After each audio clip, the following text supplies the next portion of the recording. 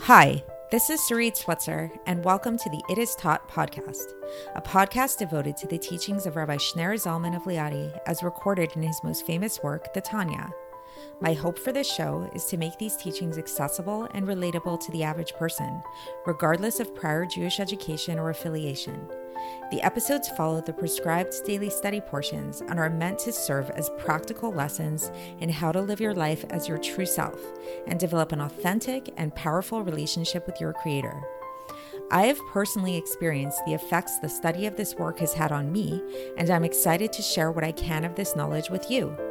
So please join me on this journey of learning, self-growth, and connection with your source.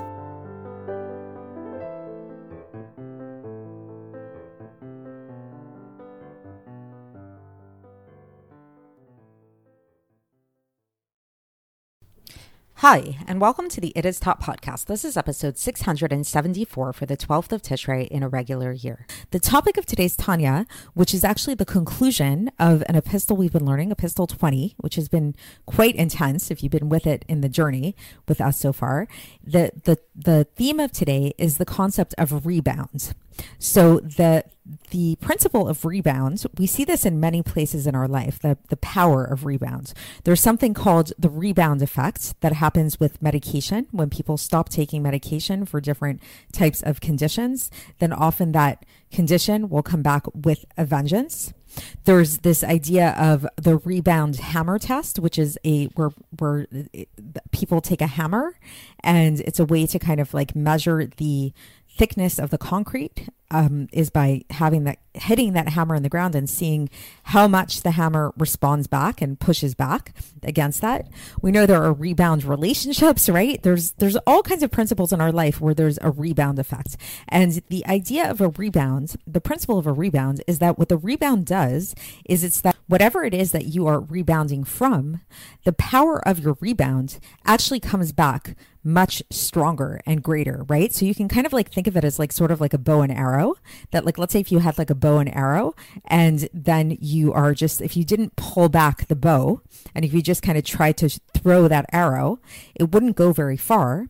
However, if you pull the bow backwards, if you pull the arrow backwards with the bow, then you create this rebound effect, and the arrow can shoot back much, much, much further.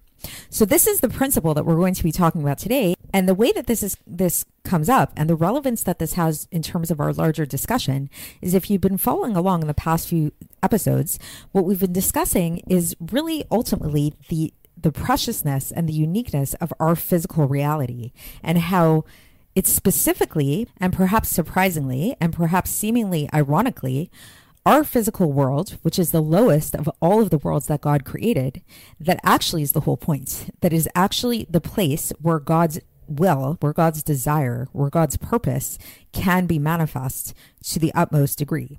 And that ultimately God's power, which is the power of ex nihilo, the creation of something from nothing, is manifest most clearly here in this physical world, something that none of the other worlds contain.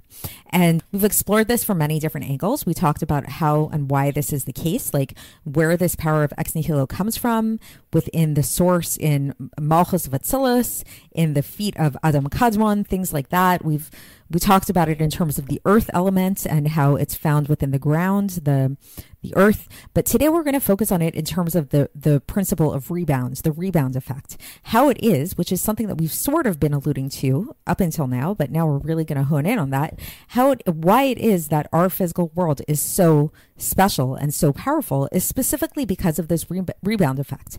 Because the lower something is down here, the higher its source and the higher it can rise up. Just like if you were to take a basketball, for example, and if you were to throw it down from, like, let's say the first floor of a house, then it's going to bounce a little bit, right? But if you were to take that same basketball and you were to throw it down from like the 10th or 20th story of a building, it's going to bounce back a lot more powerfully, a lot stronger. And the same principle holds true with spirituality, which is that the lower something is down here, the lower it fell from spirituality, from its source above, the higher, the more powerful it can elevate the greater the intensity of the light that can be lifted up. And this is the principle of what we know in Kabbalah and Chassidus as the idea of Or Choser, the returning light. This is something we've brought up already before. And again, we're going to talk about it a little bit more today. So let's get straight into the text and see how the Alter Rebbe explains all of this. And hopefully we can understand it more as we go. So again, for context, we are at the conclusion of this epistle 20 of Igeres HaKodesh. And so here, the Alter Rebbe begins and he says, from all of this, from everything we've learned so far. So again, please go back and review if you want to know what everything we've learned so far is, what that means exactly. He says, now we can understand the hierarchy, the levels in creation of inanimate, vegetative, animal, and human. In Hebrew, those levels are domem, that's the inanimate, somech is the vegetative, chai is the animal, and medaber, the human. Medaber literally means the speaker. That's human beings are referred to as the speaker. And he says that these four levels correspond to the four elements within creation. The four elements are earth, water, fire, and air. So the inanimate, the domem, corresponds to afar, to earth. The tzomech, the vegetative level of creation, corresponds to maim, to water. The chai, the animal level of creation, corresponds to esh, fire. And the medaber, the human, corresponds to ruach, to air. So when we look at this hierarchy of creation, the natural hierarchy, which we've spoken about before, but I'll review it here, is like from below to above. It's like each one above it has something that the one below lacks. So when we start with the inanimate world, the inanimate level of creation, that's the lowest level. These are things like rocks, like dirt, like crystals, like minerals, things like this. These are things that do not move, do not speak, do not have any life to them. They're like just like these just objects in the world that are just like sitting there. They don't do anything. Then we have the level above that. That's the level of the vegetative, the tzomech. And the advantage of the tzomech is the tzomech has, the vegetative life has the ability to grow. So it still can't go anywhere. It still can't move because it's like, let's say if you have, you have plants or trees or whatever, they're stuck where they are. The tree that you plant or the flower that's growing in the middle of a field, it's stuck in the middle of a field till the end of its life. But the one thing it does have over the inanimate objects is it has the power of growth to it. Animals have not only the power of growth, but they also have the power of movements. They can move around. They're mobile, right? And humans have all of these things, have the power of growth, have the power of movement, and we also have the power of speech. This is what makes us superior over all of the other creatures in the world, right? So from this hierarchy, it seems very clearly that the human is at the top and the inanimate is at the bottom. But now, the Alter Rebbe says, even though it's true that the animal is above the vegetative in the scheme, right? And the human is above the animal, nevertheless, here's the caveat with all of this.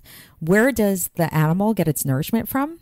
The animal gets its nourishment from, and it gets its vitality from, the vegetative, right? So it's like, how do animals live? They feed off of grass. They feed off the lands. They need water. That's all the realm of the vegetative. And the human being receives its vitality from the animal and from the vegetative. So we need those things that are below us. And the Alter Rebbe doesn't say this here, but it's sort of implied, is that what does the vegetative world receive its nourishment from? From the inanimate world, the dirt, the earth below it, right? So interestingly, we're actually, even though we are in a certain sense higher than all other types of creation, whatever is highest is actually totally dependent upon that which is below it. Whereas the things that are below it are not at all dependent on the things that are higher than it, right? Like rocks do not need humans or plants or anything in order to live, or animals, right? Even though we need all of those things below us. And and so going back to the humans. So for humans, we need both the animal life and we also need the vegetative life. And we need these things not only just for our physical vitality, but we actually need this for our minds, for our wisdom and knowledge. As it says, and this is a teaching in the Gemara in Brachos, page 40a, where it says that a child does not know how to call father and mother until it has tasted grain. So this basically is the idea that like you need food in order to think. And then there's another teaching also in the Gemara in Bava Kama, page 71a, where it says, I have not yet eaten the meat of oxen. And what that's a reference to is this was something that Rav Nachman in the Gemara said to Rava as an explanation as to why the previous evening he wasn't able to give a better answer to the question that was given to him. So sort of like the same idea, like do you ever, just in simple terms, do you ever say to somebody, like somebody asks you a difficult question or something and you say like, I haven't eaten yet today. I need to eat something in order to think straight. I find that sometimes, if I don't, before I've eaten in the morning, if I've gone a long time or on a fast day or something like that, it's like, it's hard to concentrate. It's hard to do really difficult things without food. This is aside from the benefits of intermittent fasting and things like that, discussion for another time. But basically at the end of the day, very simply put, we do need nourishment in order to live and in order to think, in order to use our brains. And so why is this? So this is weird, right? Because it's like, if in the hierarchy of creation, really the humans are the highest, then the animals, then the vegetative, then the inanimate, why should we be so dependent on those things that are below us? So this, says the Alter Rebbe, this is the principle of the Or Choser, the reflective light that comes from below to above, from the bottommost place of the world of Asiya. Once we understand the principle of the reflective light, it actually all makes sense. Because as we've been learning about how this whole thing of like this light that we've been describing, this light that ultimately comes from the Kav, which is the source of all of creation, Yesh Mi'ayin, something from nothing, is actually it's not only that it's not present here in this physical world and here in a diminished way, but it's actually revealed here with more intensity in the sense that it's a radiance of a radiance of a radiance. So at first glance, so if you remember this terminology from previous episodes, at first glance, the concept of a radiance of a radiance of a radiance sounds like it's a diminishment in the radiance. But if you remember how we described the idea of the radiance of the radiance of the radiance, that we said that the first radiance is the light of the sun. The second radiance we can think of as, and again, this is just an analogy, but the second radiance is like if that sunlight reflects off of a prism and then creates this rainbow. So that rainbow effect is much more intense than that initial light in a certain sense, right? Like it's much more colorful. It's much more, it shines. It hits you. And then when the person is experiencing that radiance, that's the radiance of the radiance of the radiance. That's like the true intensity. That's where the experience actually happens. So there's this idea of like each time the light bounces off, it actually becomes stronger. It doesn't become weaker. And so that's the idea here too, is that the ultimate bouncing off point is our physical world down here below. And so this radiance of the radiance is ultimately coming from the Or Ein Sof, that is Sovev Kol Almin, the infinite light that comes from this level, the transcending all the worlds, which we've spoken about what that means before. It's a very high transcendent light. And it comes from the Kav of the Or Ein Sof, the infinite Kav, that's at the end of the feet of the Yosher of Adam Kadmon. We spoke about all of this in previous episodes. I don't want to get into it now too much, but please go back and listen to what that means. But it's basically a very high place. It's the origin of all of the creation ex nihilo. And so this is the source of the light that is manifest here in our physical world. And it radiates back upwards in a way of Or Choser, as is explained above in this reflective light. And through this whole principle, now we can understand something very profound. We can understand this idea as to why it is that the supernal angels that are found in the supernal chariot, which are referred to as the face of the oxen, the face of the eagle, these kind of things. This is a Kabbalistic imagery that is describes different spiritual energies.